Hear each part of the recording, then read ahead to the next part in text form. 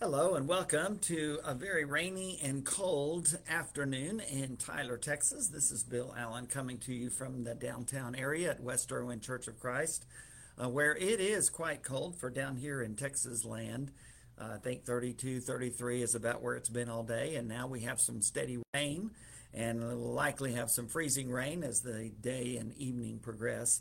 But hopefully you're warm and safe and dry wherever you are. I'm very thankful for all of my blessings on this cold and rainy day.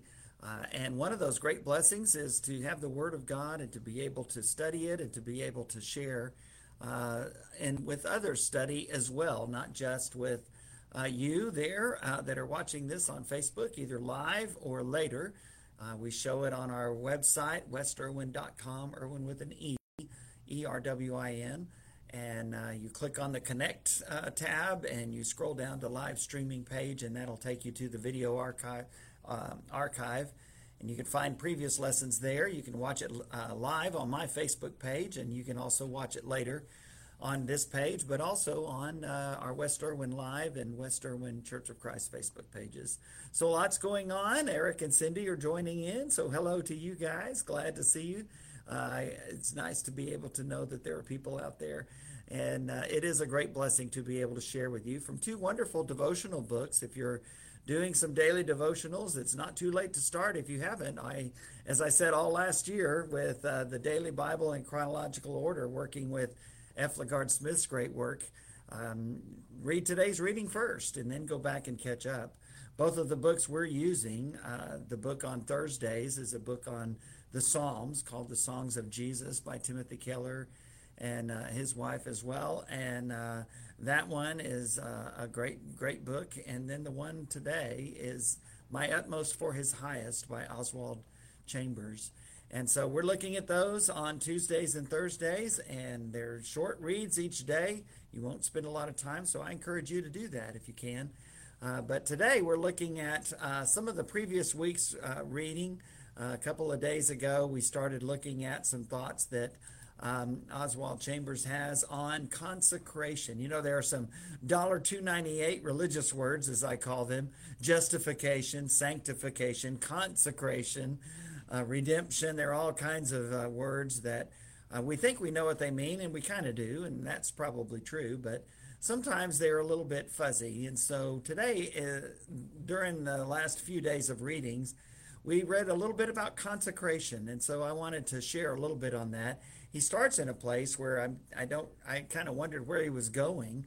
The chapter was Look Again and Consecrate, and then he quotes a verse from Matthew 6, one of Joyce's favorite passages. If God so clothes the grass of the field, will he not much more clothe you?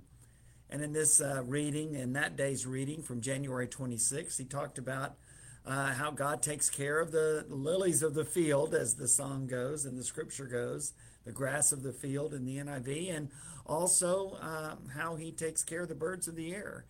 And so I thought, well, what does that have to do with consecration? And so I read a little bit, and then I got it.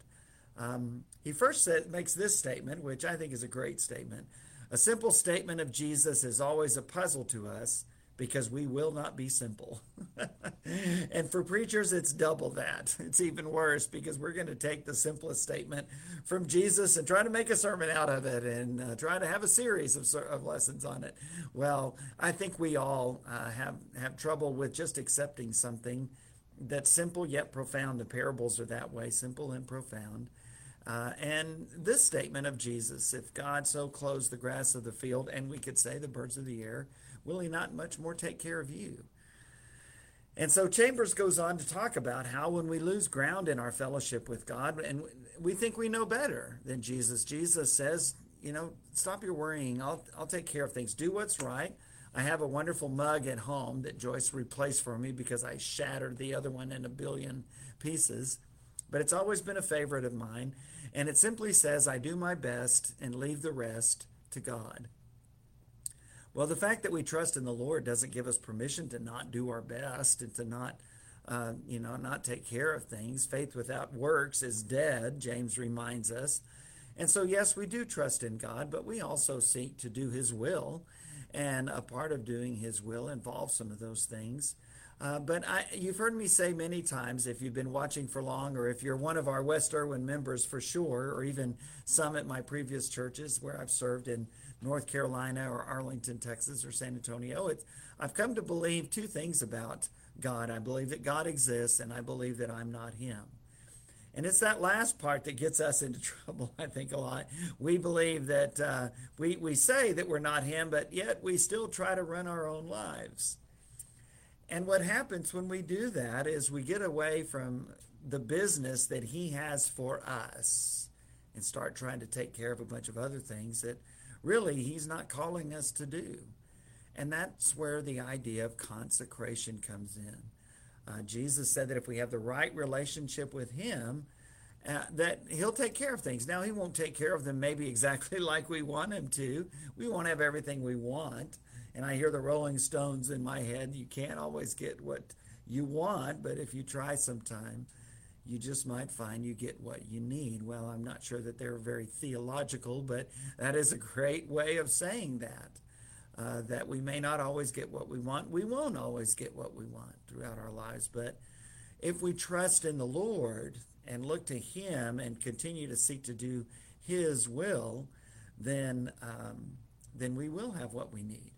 It just may be different than what we expected.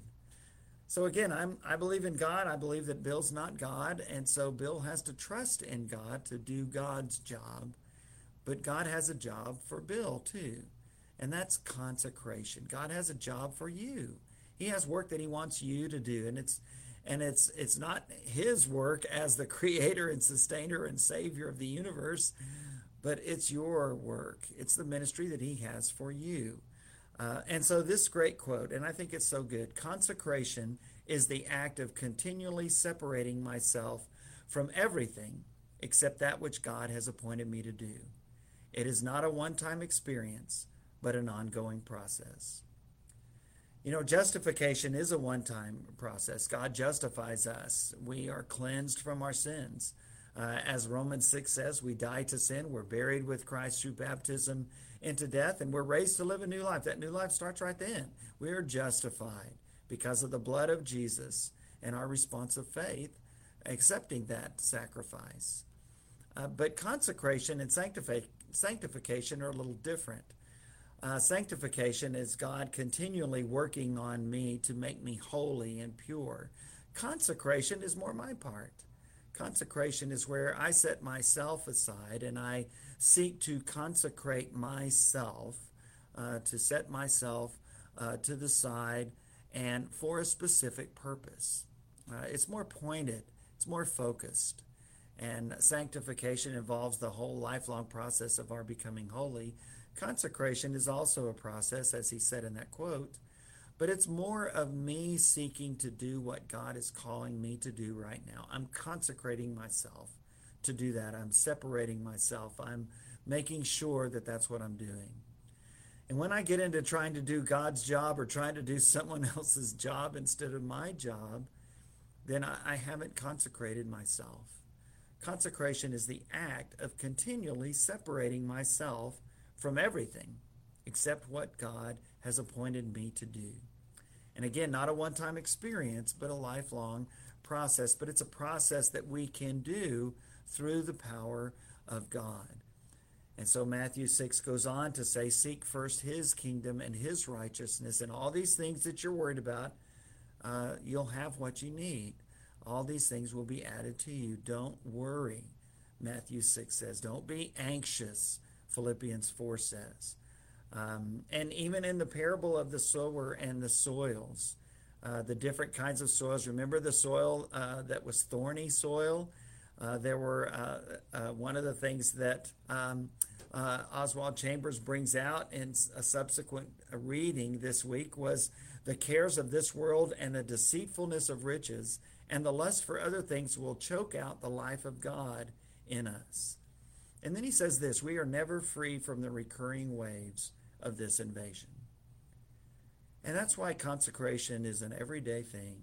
We every day we seek to know what God's will is, and I believe that the way we do that is, first of all, through reading the Bible and reading Scripture. That is the inspired and authoritative authoritative Word of God. And nothing we feel or hear that's going to be God's will is going to violate the teaching of God's Word, the Bible.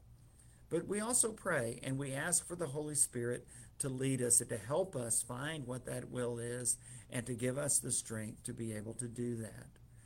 We are never free from the recurring waves of the invasion of the cares of this world.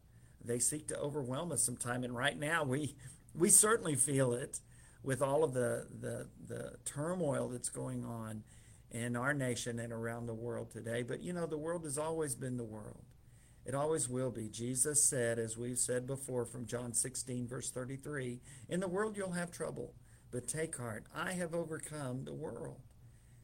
And so I'm telling you this, Jesus said in that verse, so that you might, even in the midst of a world full of turmoil, I'm telling you this so that in the midst of that you might have peace. We seek to know what the will of God is, and we seek to do that will. And so we remember that we face different circumstances, but I think a part of consecration says, as my good friend Marla Canifax shared on her Facebook page, she said that the book that we're studying, Stand Up, Stand Strong by Sarah Barrett on our Sunday morning Bible class, some of our classes, and in my sermon series right now that I encourage you to listen to, that she reminded me that it's a call that God has placed us right where he wants us. We're in the circumstances and the place that we're in because that's his will. He wants us to be there, and he wants us to consecrate ourselves to being his person in that world at this time. And sometimes that's harder than at other times. And again, it's difficult to find what that is. And so we read the Bible, we pray, we think and meditate on those things, and we talk to trusted friends or family about them. And then we figure out that this is what God is calling us to do and to say. And so we do that, and we say that. Chambers says, beware of allowing yourself to think that God says this while not understanding your circumstances. Jesus Christ knows our circumstances better than we do, and he says we must not think about these things to the point where they become the primary concern or focus of our life. Whenever there are competing concerns in your life, be sure you always put your relationship to God first.